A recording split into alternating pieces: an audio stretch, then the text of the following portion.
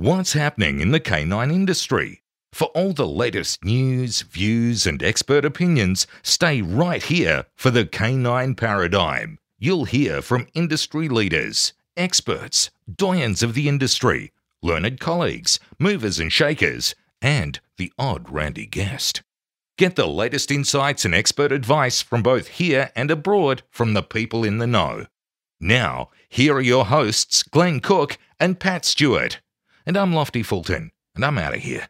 Hey, have I told you about that dream I had the other day? What dream? So I had this dream. Was it a sweaty dream? Nah. Okay. I was on this adventure. Yep. Well, I was in Germany during this dream. You're in Germany? Yeah. Were you wearing Lederhosen? I was, yes.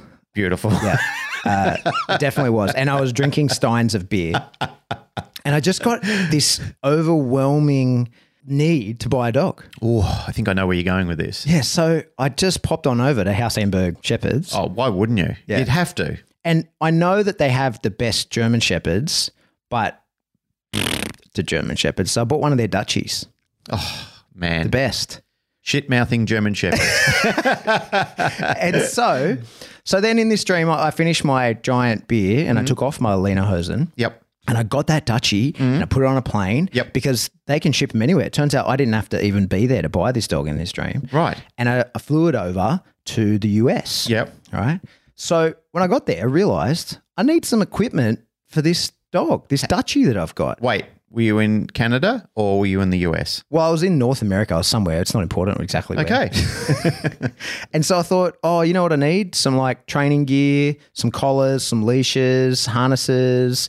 So guess where I got it from? It sounds like it's a big lead up to an old mate, Mach Lapointe. Mac LaPointe. I just got onto Canine Dynamics and had it shipped to me. Didn't matter where I was in the US or North America, actually. I had Canine Dynamics ship it to me. It was wonderful. Yeah. Yeah. So anyway, then I'm out training this Dutchie in all of his fancy equipment. The Dutchie that I got from Hausenberg Shepherds, using the equipment I got from Canine Dynamics. Yep. And then I was training in dog park because that's how I train.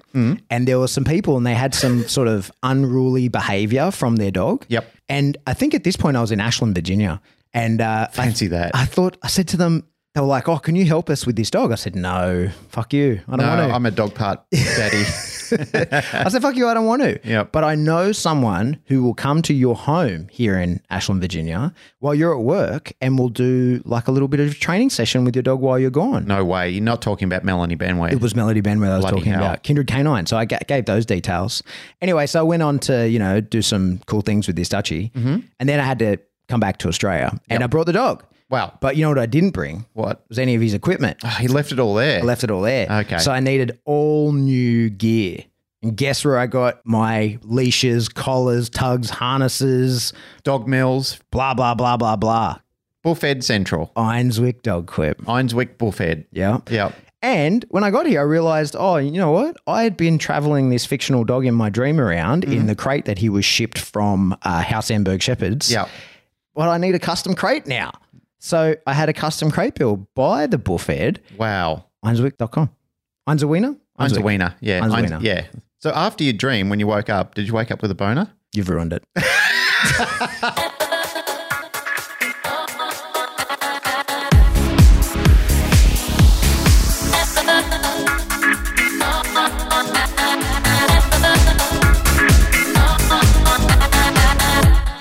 Welcome back to the Canine Paradigm. I'm your host, Pat Stewart. I'm joined in studio today by my co-host, Glenn Cook. How are you, sir? I'm good. We're doing this again. Yeah. The niceties, the pleasantries. Yeah, despite having just waffled shit at each other for an hour and a half. I know. Wow, what a power conversation we're having this morning. Oh, dear. And we can't talk about any of it. Yeah. Hey, I've got a topic. Let's just get straight into it. Let's do it because last time we spent almost an hour talking and then we finally said, oh, yeah, let's talk about our topic. Yeah, go. So I thought we could talk about changing your mind. All right. What's his name? Steve? Steve who? The guy who's got that Change My Mind. Oh, Steven Crowder. Steven Crowder. Yeah. Yeah. Oh, yeah, I hadn't thought about that. Yeah. So there's those memes, because he does that at colleges, right? And he says not outrageous things that he thinks is true and gives people the opportunity to try and change his mind. Yeah. And more often than not, they just yell at him. But yeah, so I wanted to talk about changing your mind from a people's perspective, right? And then into dogs. And so once we sort of, acknowledge a few things about people, me and you can come to an agreement on how we would change our own minds when we have. Yep. Then we could talk about how we would change the mind of a dog. We could frame that around behaviorally by, getting him to do something else over, like when you're training him, change minor things about the way that a behavior looks, then into sort of behavior modification or like personality change type stuff. Yep. Right. So yeah, that's my plan. Let's see if we can stick to it. Okay. Well, I probably have some experience on that in regards to when I changed my mind from being a balance trainer and experimented for a period of time where I went into becoming a Force Free trainer or a Plus R trainer. There's a lot of curiosity around that. Like there have been people that have challenged me on that more recently than ever that have heard me talk about it on the podcast and are very curious to say, why did you not persevere with the Plus R experience? Like, why did you abandon that? And I have my reasons. I think I've discussed them multiple times on the show. I've discussed them within NDTF almost every session that I have with students. And it's not that I abandoned it. I never abandoned it. I just included it, but stopped the entire practice, the purity of Plus R, because I just felt that it wasn't working for me and the dogs that I needed to work with. How far did you go with that? So you obviously stopped using any tools altogether. Stopped using tools. And you were in Melbourne at this time, so that was a place where that was pre-prong collar ban. So you were at the time able to use slip leashes, prong collars, e-collars, the full gamut. Yep. So you didn't use any of that. Did you use any negative reinforcement other than hunger? Did you use any positive punishment? How far did you go? Like where would you, when you were in that model, where did you draw the line and go, no, I'm not doing that? I guess it came from a bit of a dark period for me because I'd sort of left ADT at the time. I was doing my own thing. I was in between sort of camps at that point in time, and I met a couple of people that they were clients of mine and they used to train the dogs with me, and they switched over to this club called which was practicing Force Free. So I was getting a lot of heat from people back then, saying, oh, the world is changing. You're not changing with it. This is a new methodology in training and you really need to be inclusive of this. And I admitted I was a bit repulsed at the start. Like I kept thinking, this is not right. This doesn't make any sense. And why would I do this? Because it seems to make sense and I'm getting effectiveness. But I kept getting challenges from people, and I guess they kind of swooped on me and sort of surrounded me at the point of time, in theory, and never did it in a negative way, always did it in an inclusive way. And I think at the time I felt I had lost my connection to the dog training realm, and then I'd met a new bunch of friends. I kind of felt like I needed to explore this a little bit more, and I was sort of on the cusp of thinking, well, if you can't beat them, join them, because it seemed to be growing in popularity. There were people that were shifting camps during that point of time, and I was more and more drawn into it. I was getting invited along to training sessions and, small seminars that were happening at the time. And I kept thinking to myself, okay, well, this doesn't seem all that bad because the dogs seem to be enjoying themselves and the people were really enjoying themselves. At the time, your training was probably more compulsion based. Far more compulsion based. Yeah. Yeah. Far more. So it was a radical change. It really was. Yeah. I think because for me, I just realized that I was just picturing you with the skill set you currently have in use of positive reinforcement, food, toys, games, that kind of stuff, just suddenly not using the tools. So like say at the moment, if you've got skills in both at 50-50, I was just imagining you like suddenly not using the tools. But in reality, it was probably more like 90% of what you were doing was suddenly off the table, right? Like it wasn't as though this is where you probably got your grounding in the use of positive reinforcement, food training, toys, motivational stuff, rather than just compulsion. Like prior to that, you were probably mostly compulsion based, would you say? I would say that a large degree of what we were doing was compulsion based because we were working a lot on guidance training methods and so forth. And so not yank and crank, but still just like mostly negative reinforcement based. Mostly negative reinforcement. Yeah, because it never really was terrible use of compulsion. And we were just talking about this in the kitchen prior to doing this episode. Boyd was, what would I say? The leading edge. He was the leading edge at the time for that particular style of training. Like within Australia. Absolutely within Australia. During the 90s and the early 2000s, his institutional knowledge, especially his academic knowledge, was incredible. He really was entirely immersive about I think that was his primary passion at that point of time. So it really came through in his work, and you could definitely see how passionate he was about it because he was just devouring everything, like every single book that would come out. He was traveling over to the States at the time, working with international trainers at the time, like really, trying to find out what it is at the core of training. So I never felt like we were just thrown into, just wrap a chain around a dog's neck and just punish it to death. Mm-hmm. That was never a system of training that was introduced to us. Like we were really exposed to the science of training very early on. Now, I wouldn't say that I had a great grasp of it early on because I found it confusing and I was young at the time and, I was more focused on the practical side than I was on the theoretical and the academic side of it. However, because we were working in that closed system, you couldn't evade it because it was the language that we were discussing. You really needed to start understanding what you were doing. I really appreciated that at the time. However, because we were working with that style of dog, like at the time, ADT was predominantly heavy influence in Shepherds and Rottweilers. Mals were never really seen until later on. We had some good working line Dobes there at the time, like the rare ones that were existing in Australia at the point in time. They were there.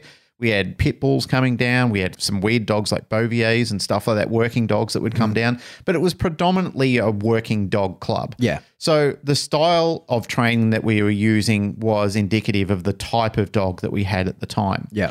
I was heavily invested, as people would know, like I've talked about my history to the cows come home in probably this episode and early ones that we've done. And anyone that cares to know me, that was my grounding. That's where I learned predominantly everything I learned. Mostly sort of compulsion based 20 to 30 years ago, but not the type of training that you would have any problem showing now to people. It's not like you were yank and cranking, but it was more of a guiding compulsion based system. Well, the NDTF is spawned from that. Yeah. So the point I'm trying to make is that it was always representing true balance, never just rely on the tools. It was talking about, like the use of reinforcers as well and how important they are. But would it have been like praise as a reinforcer then?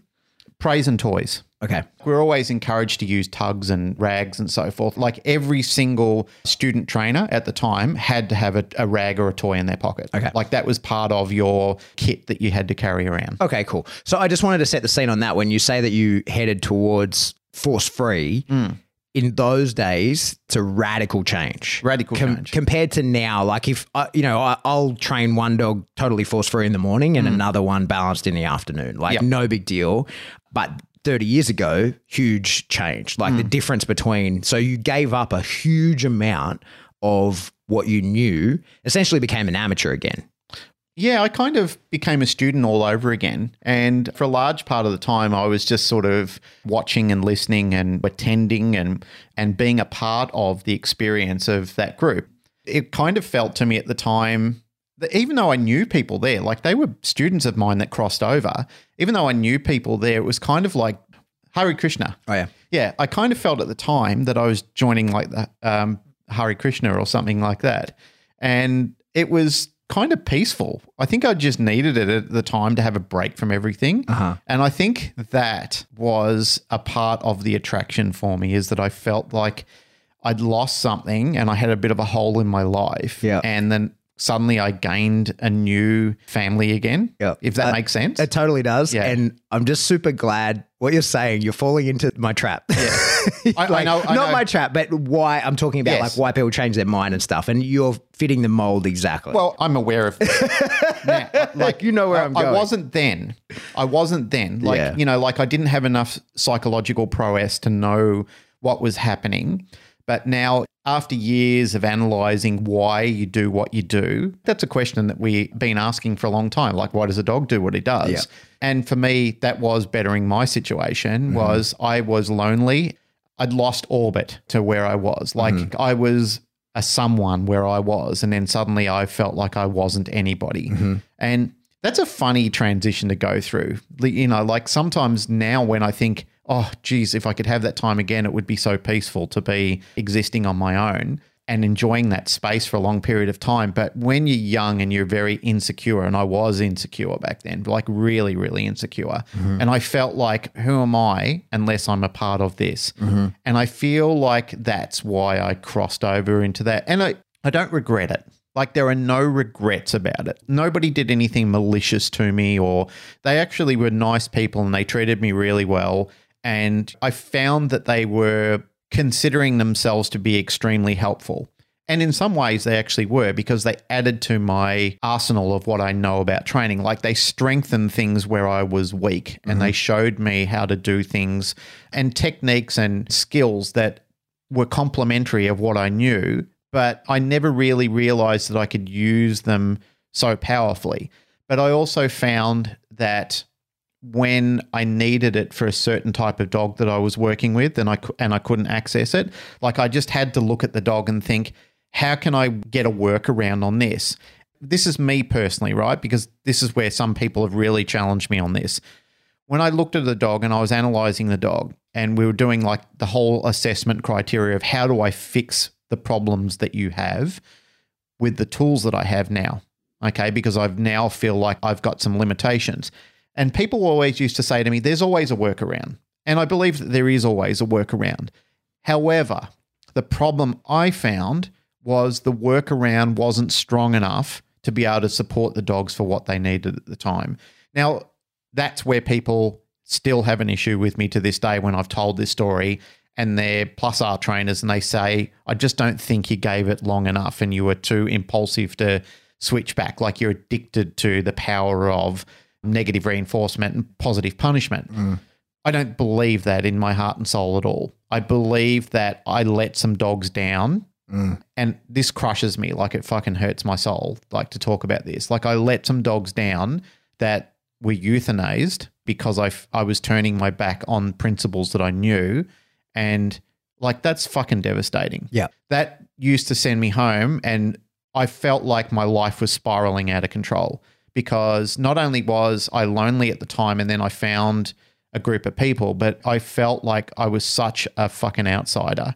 You know, like I never really fit in. I don't fit into many molds. I'm a peculiar type of person at best. But I embrace that now. You know, like I'm cool with that. I've always felt like I'm a little bit different to a lot of people. I don't like sports the same way other people like sports. You know, I don't fit into many molds. And that was weird for me at one point in time. Now I'm down with it. You know, like I think you need to embrace your inner freak sometimes. But at that time, I thought I needed that. I really did think I needed that. And it turns out I didn't. I went through that transgression. And as I said, I am complimentary to those people for showing me that there was another way. They are nice people. They're good people. They're good soul of the earth type of people. They really believed in what they were doing. They were trying to make the world a better place. And I have no qualms with that at all. But for me, knowing what I knew and abandoning that to try and fit into something, and that's where I had issue with it, was because I just couldn't find the right workaround. And that's what I'm trying to make the point of, is the workaround just wasn't there for me at the time. It's kind of like, well, the way it was explained to me at the time was I was an addict, addicted to the power of using tools. And then I was looking for my fix in going back to tools. So I kept getting talked out of that. You don't need to do this. There is always a workaround. When I kept saying to everyone, well, show me what the workaround is. Like, come to me with this consult and show me what the workaround was. But I felt that the workaround that was getting shown at the time, for some, like a lot of the dogs prospered from it. You know, there were soft dogs in the system that were medium style dogs that were doing fine with it. And I agree that this was the better way to train the dog at the time. But for the outliers, the ones that did have the problems, like there was no workaround for them. What was happening was they were convincing the owners not to do it, you know, and it was primarily layering on top of them, like this is as good as it gets and you need to live with this. Now, I just knew that the people, you could see the way they're looking with the dog thinking, fuck, I can't live with this. And they were literally waiting for us to go to either A, call someone else in, or B, get rid of the dog. Getting rid of the dog meant either successfully or unsuccessfully trying to rehome it or euthanizing the dog. Yep. And I could see that in their face. You know, when you look at somebody, you can just see like they're going, They're nodding at you, like they're showing you, I hear what you're saying, but I don't believe a thing of it. That was really tugging at me. Like I kept looking at the people and thinking, I'm just letting you down. Like I feel like I'm just going along with the mantra. And it was very myopic at the time. Like there was this, this myopic mantra with these people where they just say, you need to layer in this type of training. And you could see the owners of the dogs saying, well, I don't want to not follow this advice because then that would make me a shit. And I kind of thought that's why they're being agreeable. But that's what I felt. And it might be wrong because, other people have had different types of experiences. But at the end of the day, there was no fix. There wasn't a fix. It was just a verbal agreement between the trainer and the handler that we'd pretty much reached a stalemate. Yeah. So, as a caveat, I do need to say that there were times where the handlers were happy, the trainers were happy, and the dogs were happy. So things did work. I don't want to say it never worked. It did work. And that's where I sharpened my skills into it. That's where I found that I could be far more inclusive and more patient with a positive approach to dog training rather than just immediately reaching for tools. Because I will admit the early days the convenience was go straight to tools. Then I could see through, and this is where this pilgrimage made me better because then it allowed me to see that I don't need to reach for the tools immediately. I can be more patient with the style of training with the dogs and say, okay, let's consider this and see how we go with this. And then we can migrate through other forms, jumping all over the place as I am. What I wanted to add here is I didn't want to string the owner of the dog along and make them sign up to 10 lessons where they only needed 3. Yeah. I don't like doing that. I know Michael Shikashio talked about doing 80 sessions with a dog because it was 80. I re-listened to the episode again. And he had reasons for doing so. I don't have an issue with that per se. I had a wealthy client in Melbourne who just paid me to come around for company, to come around and hang out and talk shit. I think at some stage every dog trainer ends up with a person like that. And I made it clear to that person. So I had a very honest conversation with them. I said, look, I'm here to train dogs, but I kind of feel that 95% of the session is just sitting down on the couch talking and drinking a beer.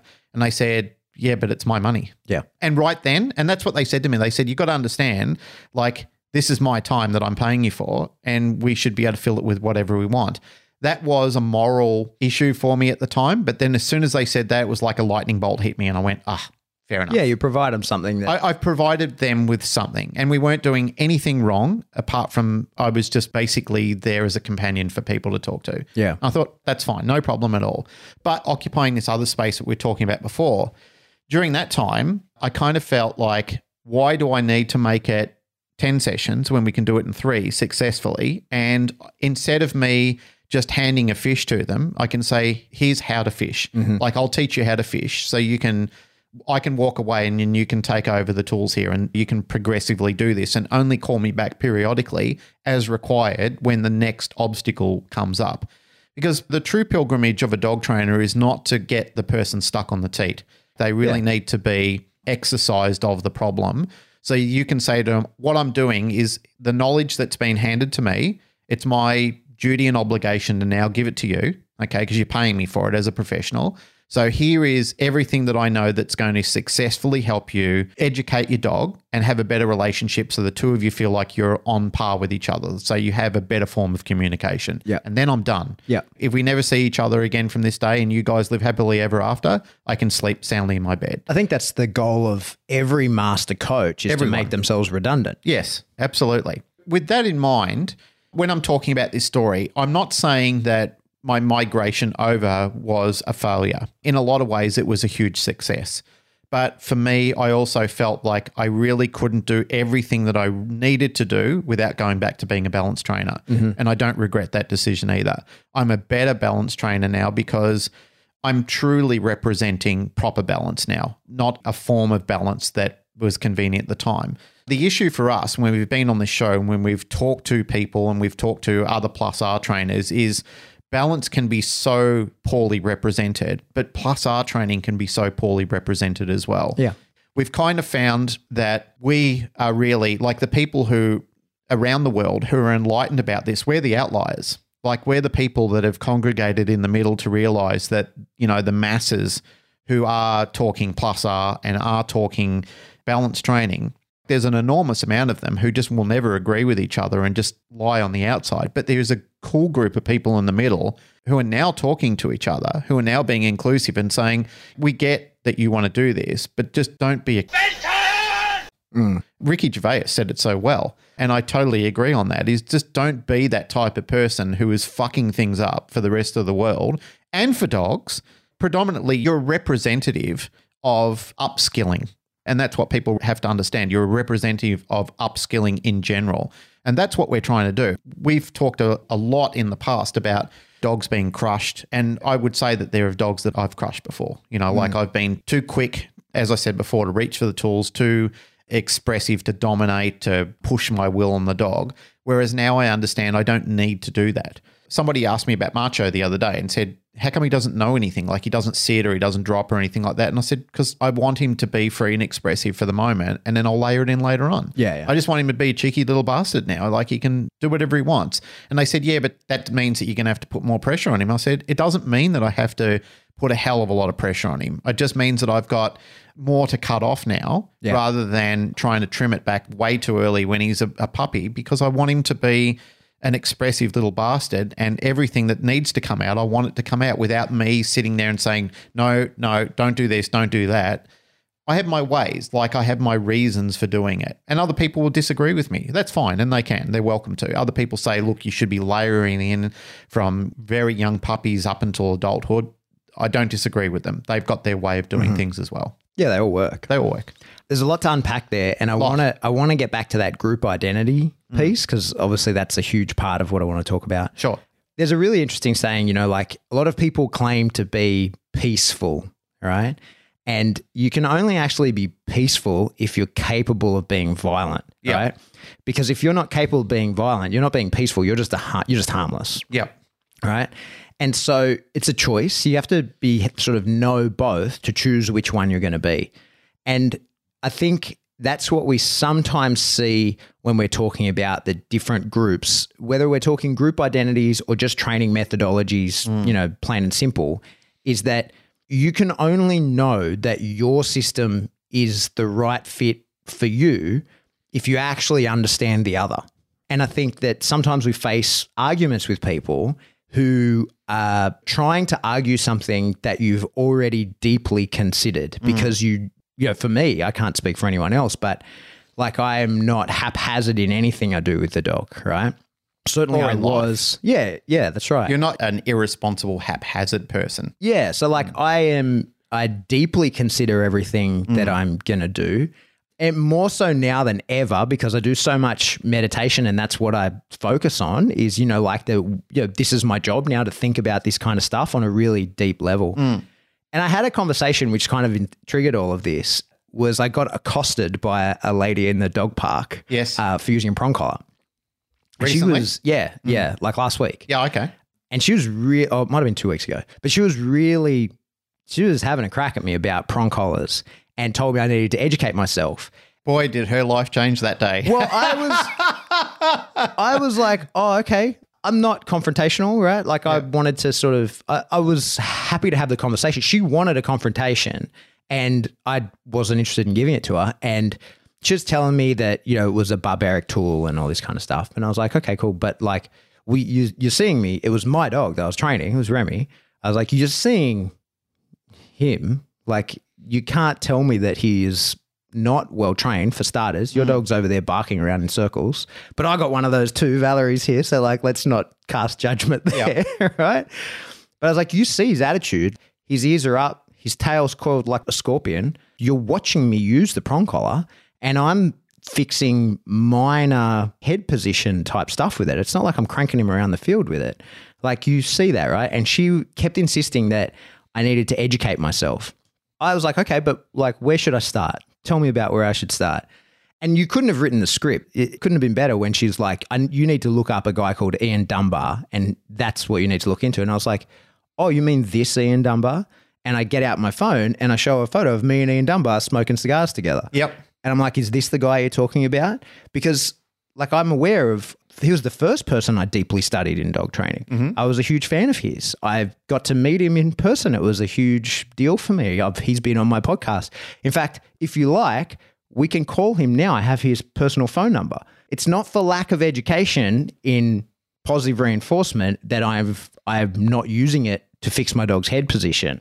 I assure you, I'm deeply considered on why I'm doing this.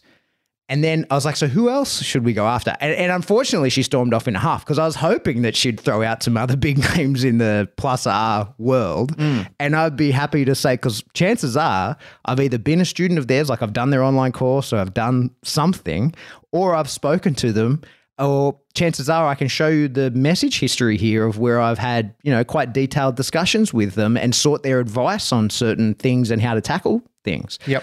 So the reason I'm doing this and I've chosen this path to train my dog is not for lack of knowledge about other ways to do it.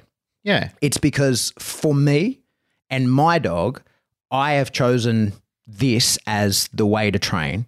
And that's in this snapshot that you're looking at here right now, that's the way things have gone. And if you look tomorrow, or if you come to a client session with me, or, any of the other many and various interactions I have with dogs, you'll see a different snapshot because it's a different circumstance. The dog is different. The training is different. Yep. And I said to her at the time, I was like, that's also my dog, as Valerie's just running around in circles. And I was like, I don't even own a flat collar for her. I don't even own a collar that will fit her. When we did the GRC SR1, I had to borrow a flat collar off someone to put her on a leash because I only take her to off-leash areas. We get out of the car, she runs around, and when I get back to the car, she's there waiting for me. Yep. Right? And in fact, I signed a contract when I got her to say that I would never use an electric collar on her because I was like, oh, don't plan on it, right?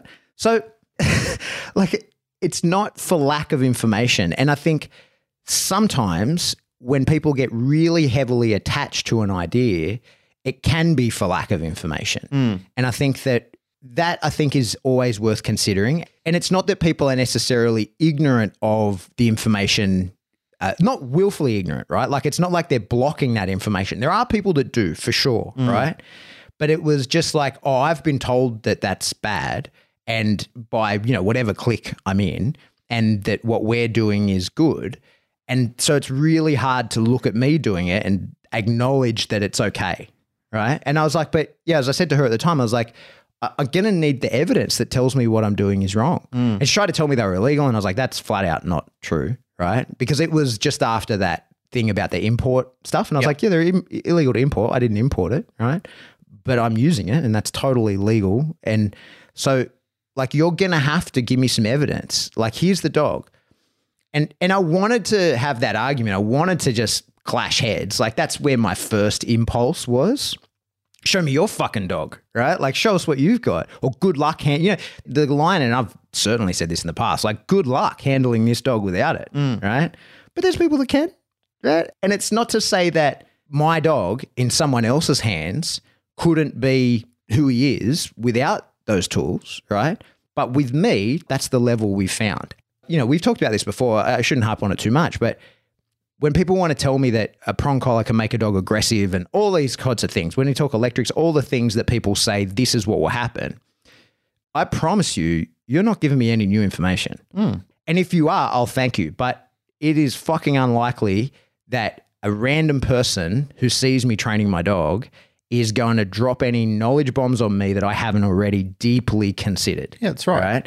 And I have sought out the experts on, balance trainers and force-free trainers and everything. And I'm not done. I'm continuing to evolve. Every day I'm trying to learn more. And I do. Every interaction with a dog, even my own dogs, is a learning moment.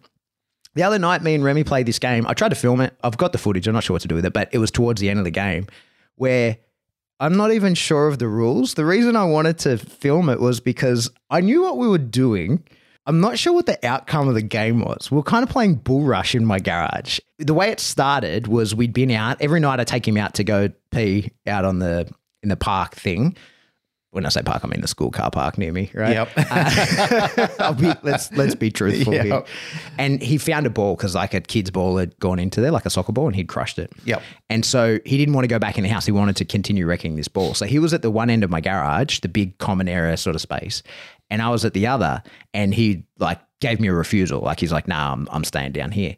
So I stopped and I kind of stalked him a little bit. Like like you would do kind of civil work, like I kind of hand out, kind of like I was going to sneak up on him.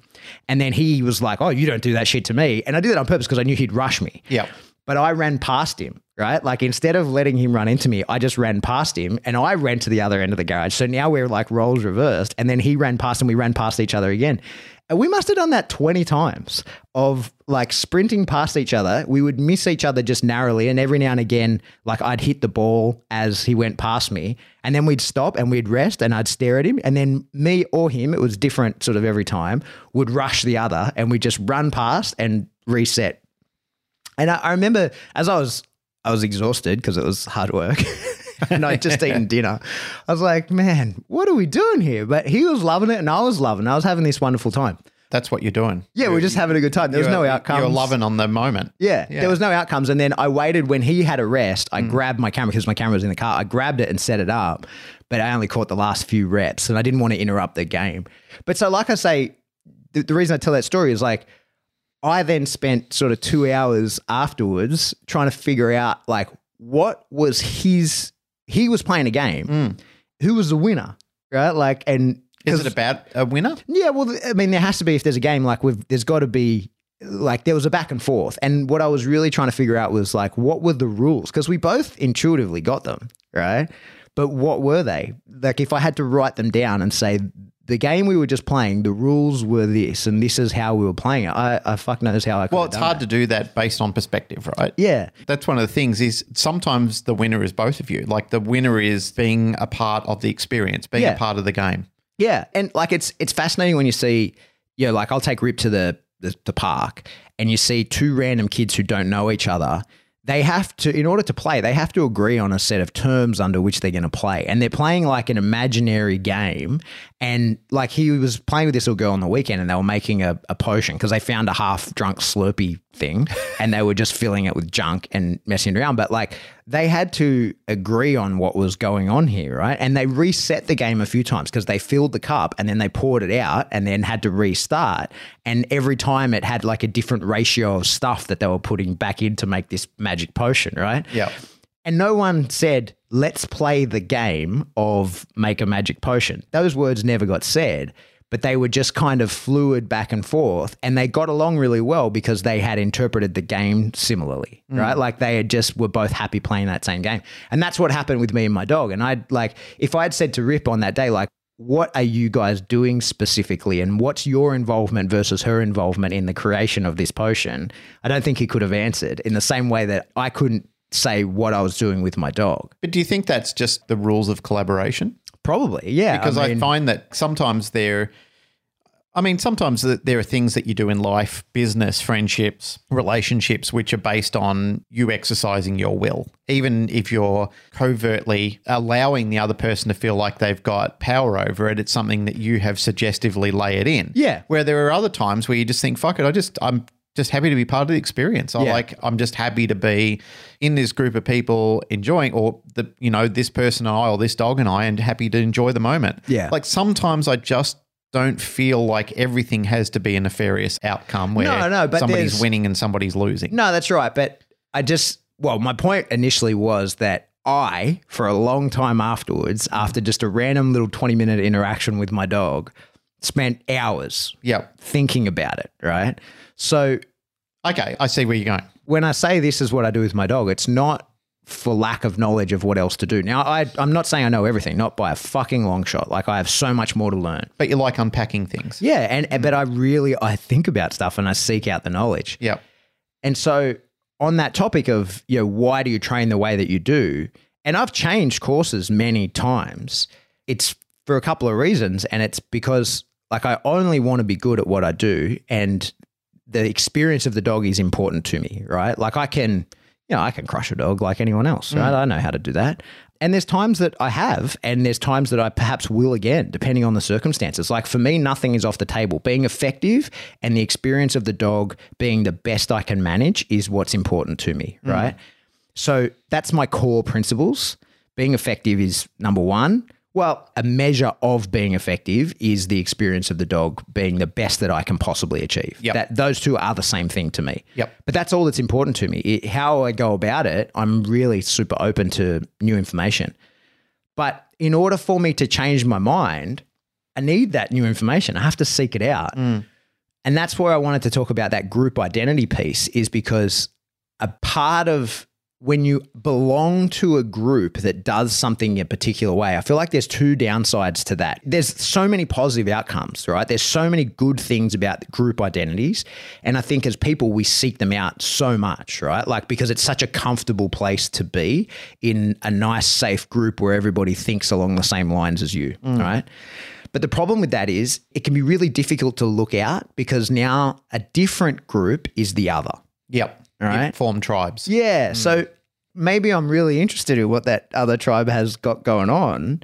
But if I were to go to that tribe, that makes me a betrayer of my current tribe. And I don't think it does, but that's how there's a deep core feel about that. And I think that sometimes within the tribe that you're in, if you were to look at another one and go, hey, turns out they're being effective, guys. Like I can see the results of what they're putting out and I like it.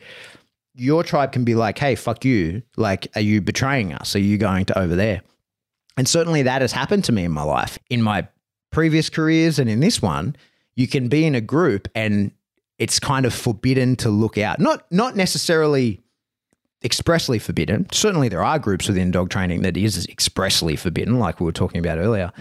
But for the most part, it's just kind of an unsung, like, no, we're this group and that's that group, and you don't cross groups. And you can leave and join that group, but then don't come back. And where I'm at in my life, I'm kind of more like, can't I be in both groups, guys? Because I like the way you guys do some stuff and I like some of the stuff that happens over here. Maybe I could just be in neither group. Maybe I could just be a little visitor of both, right? So there's that. That's one of the problems of group identity, is not being allowed to look at the other. But the biggest problem, I think, with group identities, especially in the dog training space, is when someone from within your group does something that is either outside the core of the group, right? Like, or that just doesn't sit with you. And then you're in a dangerous place of where you either have to defend them in order to defend the group, or say that you don't agree with what they did and then risk you being removed from the group. And it just creates this like either way, you're in bad shape. Like, you have to follow your morals, right? But either way, it's going to be a negative outcome for you.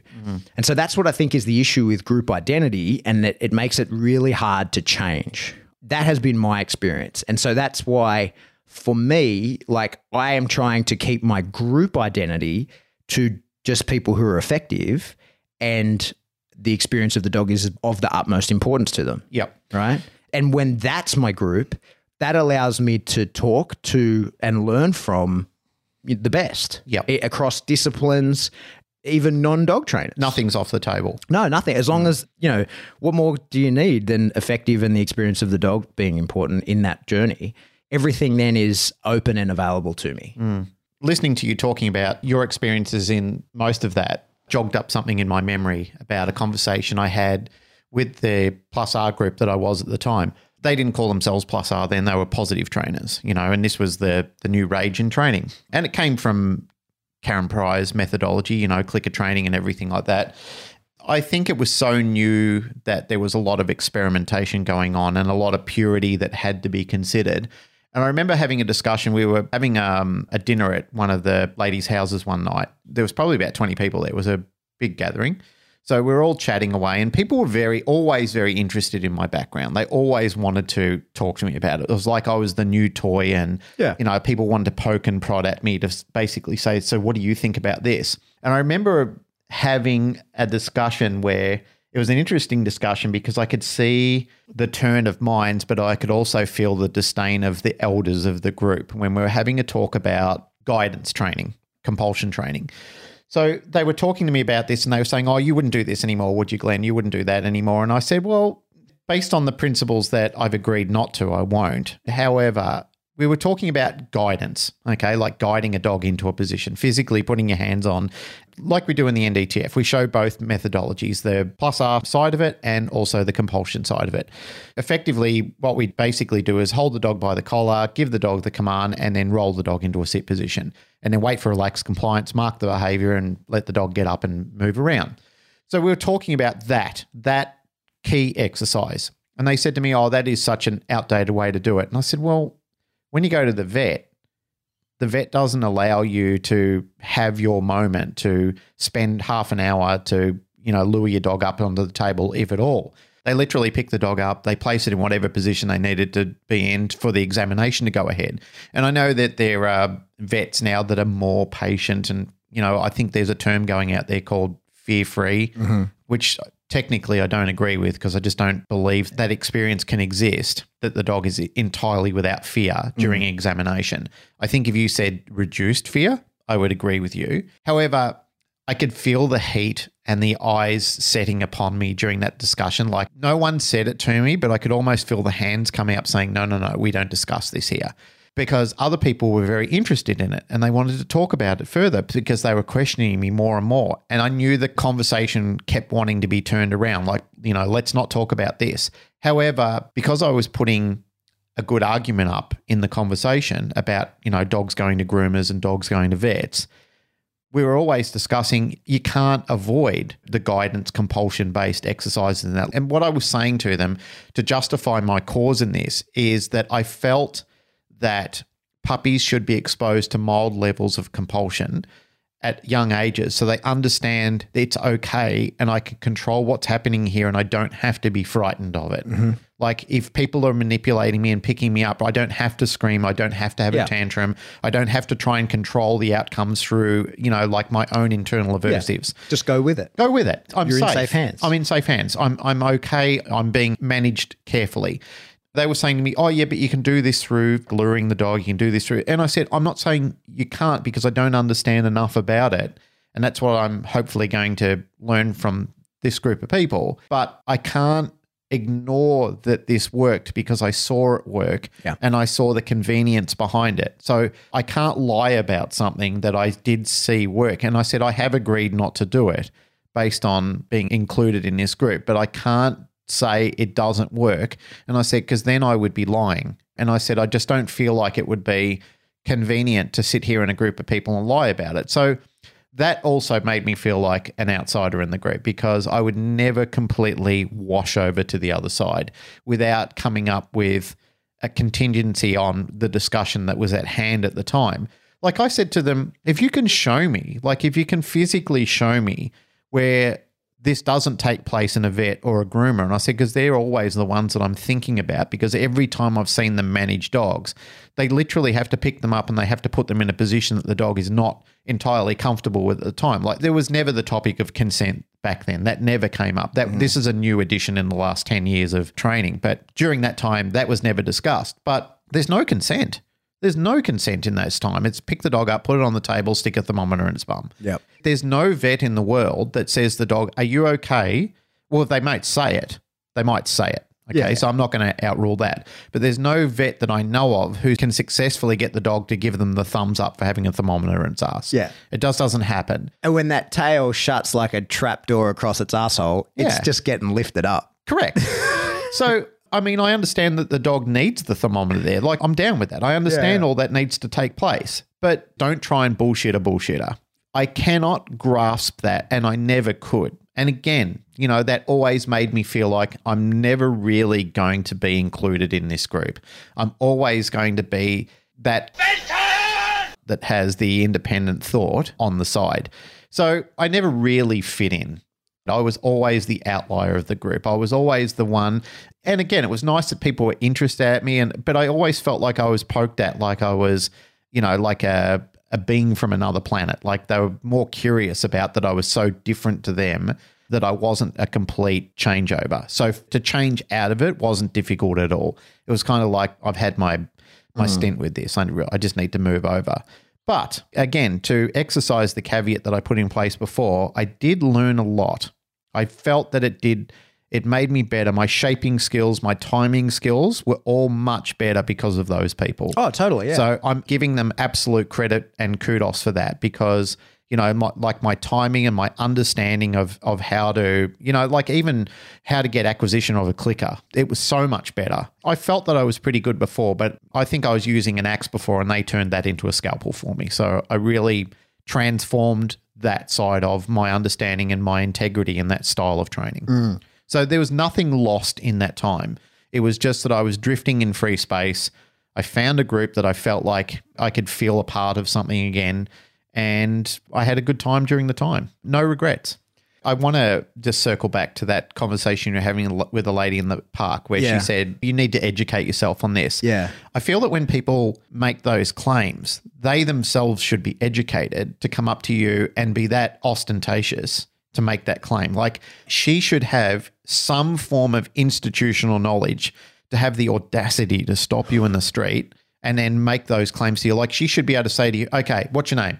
You say, Pat. And she says, all right, Pat, I've got a list of scientific proven facts here that I want to give to you. Rather than just say you should educate yourself, like, where's her education to tell you that you shouldn't do it? Yeah, but so what we sometimes see, because I get heat on, now that I've got a bunch of stuff on YouTube, that's where the shit talking goes down, right? And there's people that harass me there, and always under a pseudonym, right? Like, it's never an actual person. So I never engage. Like, I've had enough bad experiences online that I never, ever engage with people under pseudonyms. Who are fakes. Yeah. I just don't do it because there's just no point, right? You just don't know who you're talking to. It's pointless. I'm not getting in that. Yeah. I get people saying, like, you need to educate yourself. Science says. I'm like, okay, like, but which? Because, like, I read a lot of them. I get emails every day. I'm subscribed to a lot of different peer review thingos, that like send the emails. This is, you set the topics of what you're interested in. They send you the emails of this study came out, and every week I get an update and I go in and check if there's anything that's relevant to me and I have a read. So, like, you're going to need to tell me more than just science, like, because science says a lot of shit, right? Like, so I'm going to need, tell me about which paper, and I'll let you know whether I've read it, and let's talk about, how relevant it is to this topic here.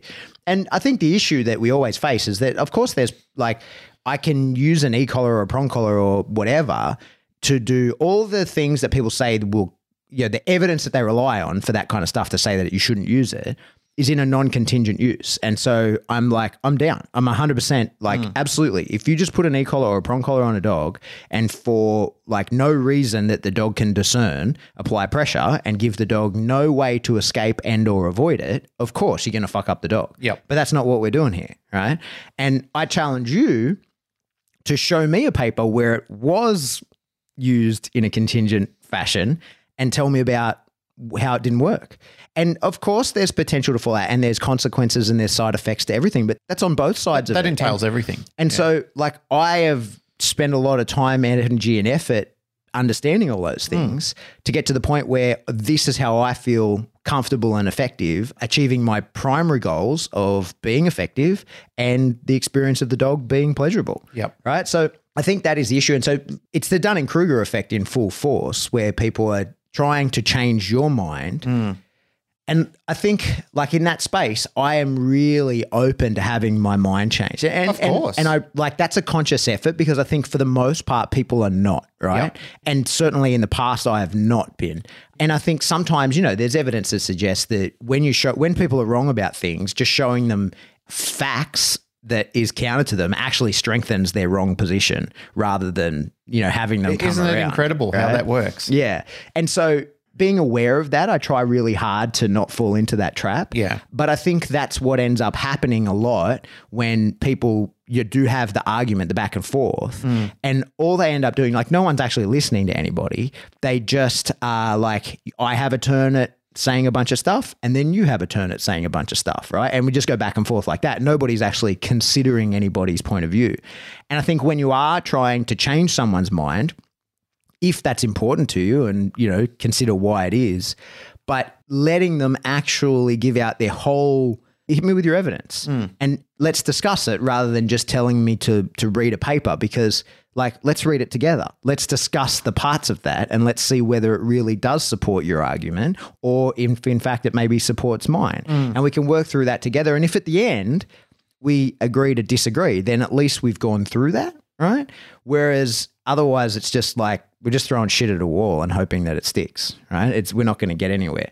But so that's where I wanted to then, with this conversation, kind of lead that into changing a dog's mind, right? Because I think when a dog decides on something, how you change its mind, all the principles that we know about human brain and, that group identity and that cognitive dissonance of, in spite of being shown something over and over and over, if it's in a confrontational manner, it only strengthens your position and that kind of stuff.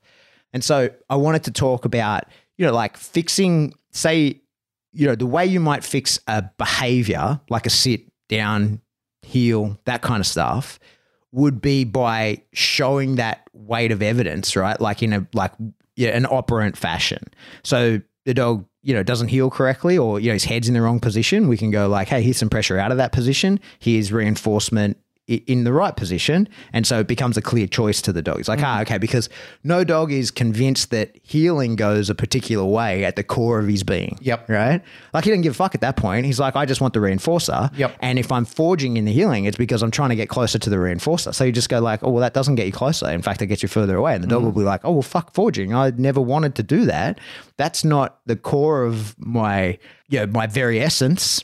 Healing correctly doesn't appear to keep me alive. So like I'll do it however the fuck you want. Just show me the reinforcers, right? So that easy peasy, lemon squeezy. But then when we try and apply that to something that the dog really does think is at the core of his existence and it doesn't work. And we're like, no, but this works, right? Because when I was trying to convince you to sit correctly, we spoke, was it last week or the week before, at length about how we use a variable reinforcement schedule and all these kinds of things to make it clear to the dog what is necessary, and right? And we might show the dog, hey, you're wrong about that. That doesn't lead to reinforcement in the way that you thought. You're going to have to try something else or a better version of that, and then it does. And the dog's really malleable. Like he's like, oh yeah, got it. But then something that really is at the core of that dog's being, like, fulfilling his genetic desires. I was just about to say, like, we've just done a whole episode on being a slave to your genetics. Yeah. So fulfilling those genetic desires, or something that's really heavily imprinted, like a fear of another dog or something like that. Yeah. That's where that operant model kind of falls over, and we need to go to the group identity type thing, where we can say to the dog, what we see is in the healing and the monkey tricks, we can just be like, no, that's wrong, this is right. And the dog goes, yeah, got it. Sweet, right? Happy to learn that way. I changed my mind about what I think healing is. But when the dog's a dog aggressive because he's had a bad experience and he genuinely thinks I'm alive because I'm scaring that other dog away, that reductionist and operant method is not going to change that dog's mind, right? Or it may, but it's going to be a long burn and it's going to be much less effective. Then we can solicit what we just discussed at length about the group identities in people. We can show to the dog like, hey, me and you're a team and I have no problem with this guy. It's still got to be operant in a form. Yeah. Like you said, it just isn't operant in maybe your current knowledge. Yeah. I'm with you. You still are using operant condition. You're still changing the dog's mind via an operant process, but it's a much more complex and thought out process than like, no, the presence of that dog guarantees positive reinforcement. Because the dog can be like, okay, like that's a fact. That's a given. The other dog walking in on me means you will click and I will get food, right? Like that's a given. But that dog could still kill me. Yep. Like that's still a thing. And even though you're telling me, guarantee it's a fact that I will get food every time, that isn't a guarantee that you're going to change the way the dog feels about that. And he might look like he's changed how he feels because he anticipates the food, but it doesn't necessarily mean that he's going to actually feel any different. And that's where I think that we can go into what we know to be a trap in human group identity type stuff. And we go, no, he's one of us. He's cool. And I say so. Like, here's me. I will lead by example. I will show you that this dog is fine. Here I am interacting with this dog. I'm going to model for you how you could interact if and when you're ready to. And we use, to change that dog's mind, we use all those social pressures and things that we just talked about, shitty human behaviors that we do to each other. We know that. We need to pick up that template and now do it to the dog in that situation and go like, hey, this is fine, right? Like, and he's one of us. He's part of the group. Let him into the group. We need him. We like him, that kind of thing.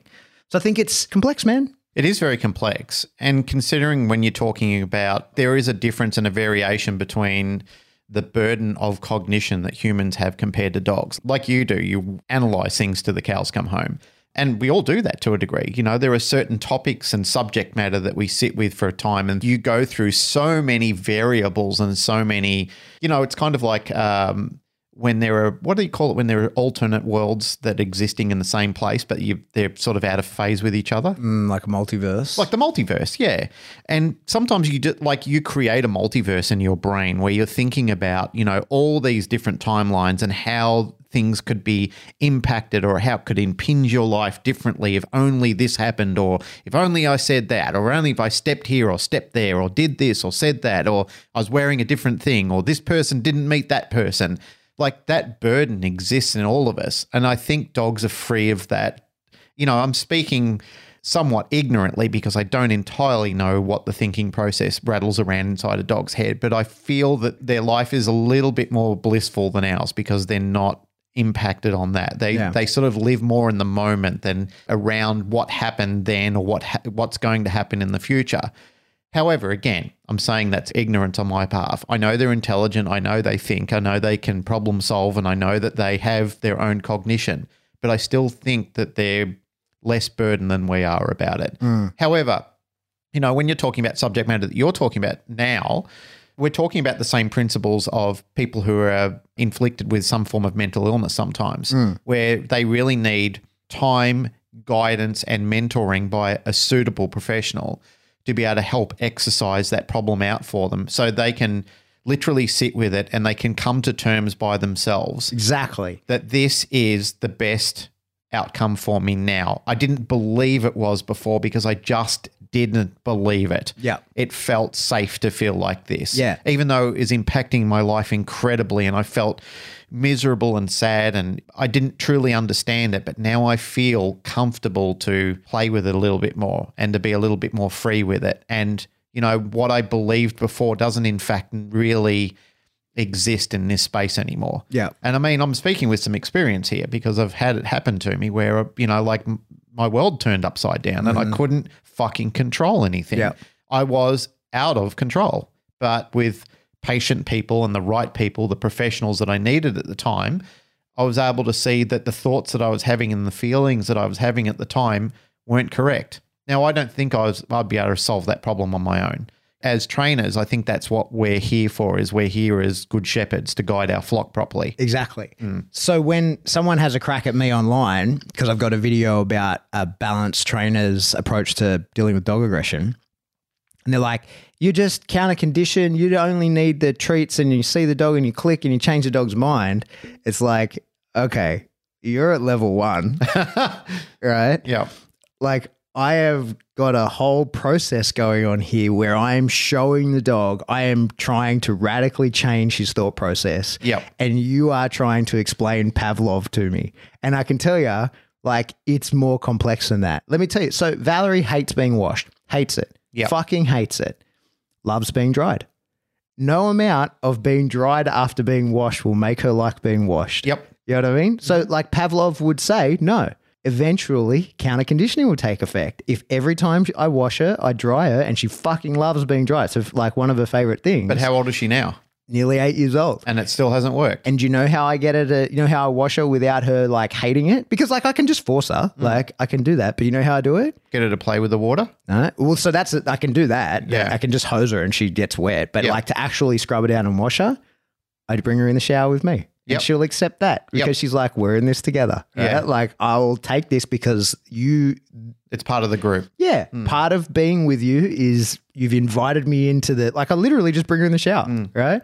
And she just has a shower with me and I wash her while she's in there and then she gets dried afterwards. And I can ask her, hey, I can show her the towel because, you know, you got the dog towels. You know, the dogs always know when the dog towel comes out. They're like, what the fuck, right? Yeah. Like, there's a bunch of things that can happen here. Are we going to the beach or are we just getting washed? Like, what's happening, right? And you see that, like, trepidation. They're like, what the fuck? What's going to happen? The dog towels are out, right? This could be the best or the worst thing ever. Yep. And I can show the dog towel to her and I'm like, come on, let's go upstairs. And she'll, like, reluctantly walk up the stairs. But if I show the dog towel to her and I take it to the hose, she's like, fuck you, right? And runs and hides under stuff to the point where I would have to drag her out. So I don't, right? But, like, that's what I feel like when people say to me, like, oh, you're just doing that because you're an idiot and you don't know how and all you need is classical conditioning. That, like, you know, that's how you counter condition. I'm like, okay, Thanks, kindergarten kid. Like, You know, on the flip side of that comment, there's times where people have brought dogs to me and the consult is it's an aggressive dog and they want me to have a look at the dog and confirm it's aggressive and go about a procedure to fix the issue. When they brought the dog in, the dog's not really aggressive, but to them it is. And I understand that. Yeah. Like years ago, I probably would have smirked at that. Now I understand it is aggressive to you. This is what you understand as aggression. Like in the past, I've probably made naive and probably insulting comments like, oh, that's not aggressive, you know, because I've seen some fucking monsters before, like dogs that are fabled as killers. Yeah, like real aggression. Yeah. But like I said, to them and the experience that this person is having with you online, to them, they're at level 1. Yeah. You know, and this aggression that I'm seeing with the people is level 1 aggression. And there's a horrible scale that gets right out of control with that. But when you look at it, you've got to understand that their limitations of knowledge and experience has led them to that outcome. Yeah, totally. That belief system. That's right. And it's very frustrating for us. and meeting them head on in an argument is not going to help. achieve. It's Yeah. absolutely not. Because I used to think that I could change their mind with that mindset, but you're absolutely right. I think the best way to do it is just accept that those people are going to be out there, and for you to live an unburdened life is to get past that. Because, look, I read something a while ago where somebody was saying that, you know, like I contradict myself all the time on the podcast. No shit. I've always maintained to everybody that I'm a guy with a pocket full of rocks living in a glass house. Yeah. Like I'm allowed to change my mind about things. I'm not set in stone anymore.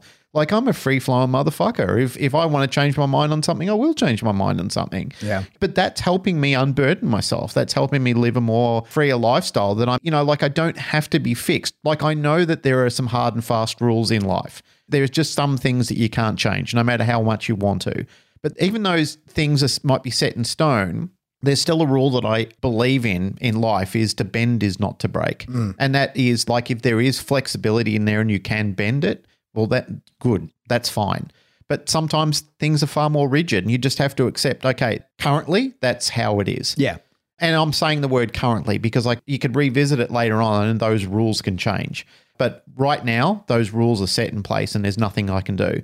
That helps me feel liberated. That helps me allow my conscience to move forward and allow me to experience growth in knowing that sometimes I just don't have all the answers, everything that I need to have. And sometimes you're going to be criticized for things by people who are really, really ignorant people. Or just don't have the full context. Yeah. Like, but because it's not that's available ignorance. to them. You're ignorant until you know. Yeah, but I think ignorant, like the technically There's a difference correct between word. willfully ignorant yeah. and ignorant. Yeah, it's the technically correct word, but it's a shit one to get hit with. Yeah. You know, like it's never comfortable even when you are ignorant of something in the terms of like, I didn't know, it still doesn't feel nice to be called ignorant. You know what I mean? Like it sounds like an insult. Yeah. Yeah. But it needn't always be. But I accept that I'm ignorant of things. Like, you know, like if you came to me now and said, I want to talk to you about rocket science, dude, I'm completely ignorant to that. Yeah, yeah. You know, and you could call me ignorant and I would accept that as a... Yeah. But I mean, when you're talking dog training and stuff, like I just feel like That's emotion. It gets very emotional. Yeah, it can really put people on the back foot and immediately when you go, hey, you're ignorant to this. And it's like, how dare you, sir? And it's like, no, I just mean you don't know, right? Like what I'm doing here. Yeah. And I think context is everything as well. Like sometimes you can be seen to be contradicting yourself because the context is different in what you're saying. Like, you know, a couple of weeks ago, I put a video up and I said, the opening little snippet of it, I said like, you know, it was about variable reinforcement and stuff. And I said, you know, of my dog, if you click and don't provide reinforcement, my dog will bite you. And someone was like, oh, extraordinary claims require extraordinary evidence. Show us, right? Show us the dog biting someone that after they click. And it's like, it's not literal. If you were there and you understood the context and it's my own fault for putting it out, so I'm not arguing it. But like the context was, for starters, it wouldn't be a click. But at the start of every seminar, I say, hey, from here on out, when I say, instead of saying marker, I'm going to say clicker. Yep. And I had talked at length already about creating a reflex response. So with my own dog, if I give him his marker for the toy and the toy's not out, he'll bite me because he's expecting the toy to be there. So that's why it will happen. Not that like he's going to get so frustrated that if I don't provide food that he would bite me, because that would be, you know, your relationship's fucked at that point. You've got an issue with your dog at that point. But what I mean is like if I give the marker and because the way that he responds to it, he would be expecting that the toy is being delivered and would bite me in absence of the toy, right? Like at the hand or whatever, right? So it's like nobody was wrong in that circumstance. Like I just didn't provide enough because it's a snippet of something that I was saying in You a didn't bigger provide the event. online evidence that people required. Well, there just wasn't the right context. And Yeah. it was just that little bit of information, if taken 100% literally, I'm right to be called, be called out essentially. But it's like, oh man, that's a line when in context has a different meaning. Yeah. And I think that's, a big part of when we're changing our mind about people is like just explaining that kind of thing. Oh, this is what I mean in this moment, right? Like, oh, cool, got it. Rather than like, this is a hard and fast thing that I'm wed to. Because I am wed to some stuff, right? Yeah. And I'll fucking die on a couple of hills. There's a few hills that I'm willing to fucking. But that's what I'm saying. There are some hard and fast rules that they just make it very hard to change. But I feel that the best state of your mind to be in is a state of having a fluid mind. When you're open to being changed, when change is required. Yeah. When you can see that there is an evolution and it's prosperous to you and to the people around you and to the environment that you're in, then you really need to be in a state of acceptance for that rather than just sticking to rigidity, which doesn't allow the inclusiveness that you so desire. Yeah. Well, and I think we should wrap up in a sec. That's the last thing I wanted to say on that group identity. You know what I was saying? Like, I don't want to be in that group because the many reasons I look at another group. What I really want is like, what about we make a bigger group? Like, what about That's an ideal world, isn't it? What about we go, hey, you guys are like 99% the same as us. Well, what about we just join up, right? That would be cool. In some ways, which I'm proud to say, there are some very good conversations that have taken place, probably more so this year than ever, where that has come a little closer. Yeah, I think so. There have been more positive steps where people have come a little bit more closer and not spent time trying to misinterpret each other. They've spent more time trying to understand each other and see that we're not so different and see that we can be more inclusive and understand that we can still have differences of opinion and be okay with that. Yeah. And I've really enjoyed seeing that migration pattern happen. I've really enjoyed seeing that people can still say, listen, like we've said before, you do you, I'll do me, but we can still talk to each other and we can still be very civil with each other. And if there's anything of benefit in the pool in the middle that we can dip in and share from, let's do that. Yeah, and that's the only way you can do that is by, you need to understand where everybody's points is from their point of view and not immediately fight back. Because once you go like, oh no, we're arguing, now it's very difficult for me to agree with you on anything. Yeah. Right? So it's like, hey, let's chat and find out about what we agree on, and then we can find our point of differences. It's better to know where we're together about things so that we set the terms of we are people who discuss and get along, right? And it's the same in dog training. It's exactly what I want to do with the dog, right? I want it, that's a positive first approach, right? I want to be like, hey, we get along.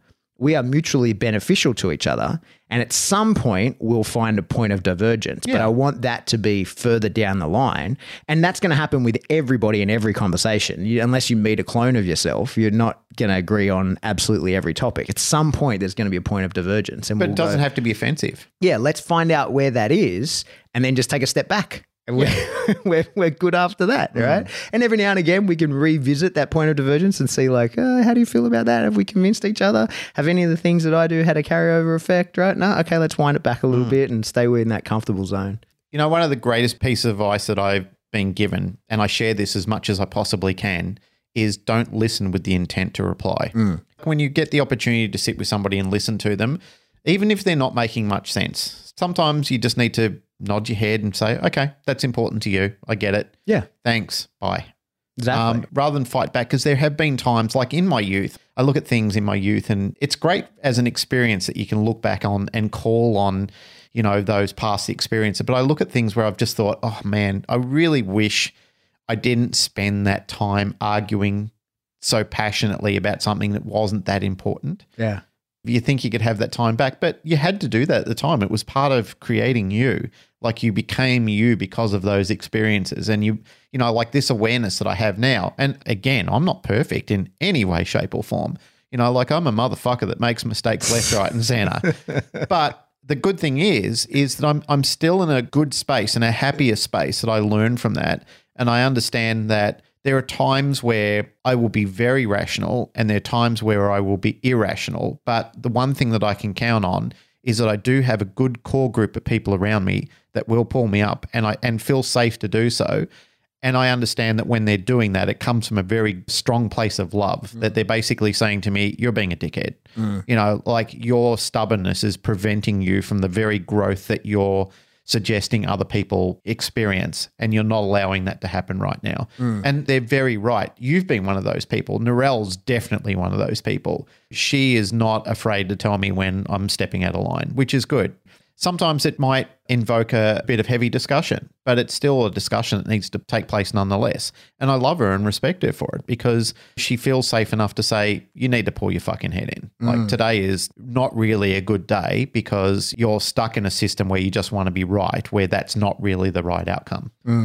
There's that meme that says, the fact that I love you doesn't mean that I'll always agree with you. Yeah. The fact that I love you means that I will support you. Yes. But I don't necessarily have to agree with you. And sometimes that support can be helping you get it right, and that can be very uncomfortable. Yeah. The one thing I don't want to be surrounded in life is surrounded by yes people. I want to be surrounded by free-thinking, independent people. And this doesn't mean I want to be involved with a bunch of arguers. I just want to be involved with a bunch of people who are considerate of all the facts, you know, because sometimes that helps me when I'm in a dark place and I'm being a prick and I'm not thinking about things objectively, that I can sit with people and say, you know, like, here's some information. You probably need to read this, or you probably need to be aware of this, because independent of this discussion, you haven't been. I do think that's an important part of changing your mind. I love the fact that we can have conversations like this.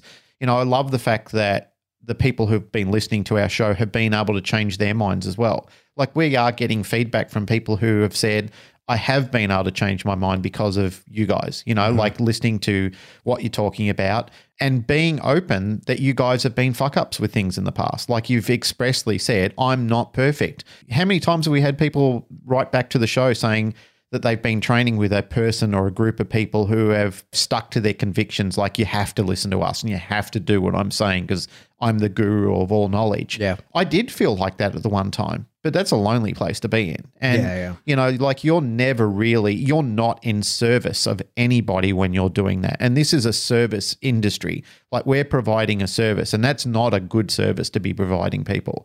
A good service to provide people is to say, we do need to be fluid in our thinking here. We need to be able to be ready to change when change is required, not stuck in a system that suits my fucking vanity or ego. Those type of people, you never really benefit from anything. You're basically in slavery to them. You know, you've been enslaved by their small mind. Dangerous place to be. Totally. You and I were talking about that in the kitchen before. Exactly. All right. I'm going to wrap it up. Yeah, wrap it up. That's it for an episode on changing your mind and a bunch of other stuff. It's funny because, you know, like, a lot of the show now, we still talk about dog training quite a bit, but there's a lot of just things that are our lives. Life experiences. I feel like when you named the show back when you did, it's kind of perfect because it's the canine paradigm. So it's like the paradigm that we're in within this industry rather than just dog training. So if you're pissed off that we don't talk about dog training enough, maybe we need to do a Q&A episode about dog training. But you know what? Just before we do get into the meat of that, in order to be a better dog trainer, you have to be a better person. Like, you have to understand holistically everything that entails, like being a person that is very inclusive and understands the whole picture rather than just a fraction of the picture. You're right. It is something that you have to be in total consideration of, because if you're not in possession of all the facts, then how the hell are you going to impart that into a willing student, you know, be it a human or a dog? Agreed. That's it for another episode of Canine Paradigm. As always, if you like what you hear, please like, rate, share, subscribe. Do that through whatever subscription service you download us from. Another really cool way to support the show, aside from Patreon, where I'm making little documentaries, I'm balls deep in that at the moment. I'm overwhelming myself, but I'm committed nonetheless. Or buying cool merch off of Teespring. Those are great ways to support the show. But probably the best way you could support the show is say to a friend in real life, hey, you should listen to this. You might get something out of it. That's probably the best way to support the show, because then we get to hit someone else up about getting our Patreon and buying our merch. Hey, you know what? I'd still love to get feedback from people about where you want to see things go. Like, as you've said before, you know, maybe this isn't the tempo that the general population is.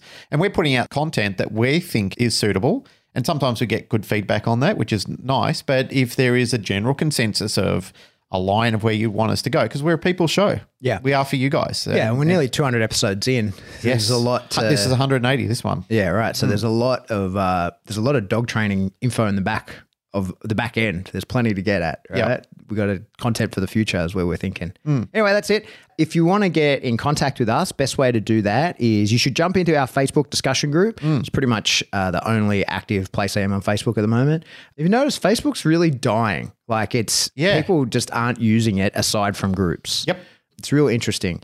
So follow us on the gram. Glenn runs the gram where he's got spicy memes in there all the time. Some homemade memes, some stolen memes, but memes nonetheless. Just memes about dogs and dog life. Yep. Trying to build the community on there. Yep. Or you could shoot us an email. We are info@the canineparadigm.com. If you do email us, harass us a little bit because we miss a lot. Yes. So if we don't respond right away, harass us because Well, I get 60 work emails on an average day. Yeah. So that's just in my internal department. So I can't speak for Glenn, but if you're trying to get in contact with me, don't be afraid to harass me because I fucking miss a lot of stuff. Just if it's important and you feel like we've missed it, we haven't given it the due diligence it requires, again, harass. It's not that we've ignored it, we've just missed it. Yep. That's it. Goodbye.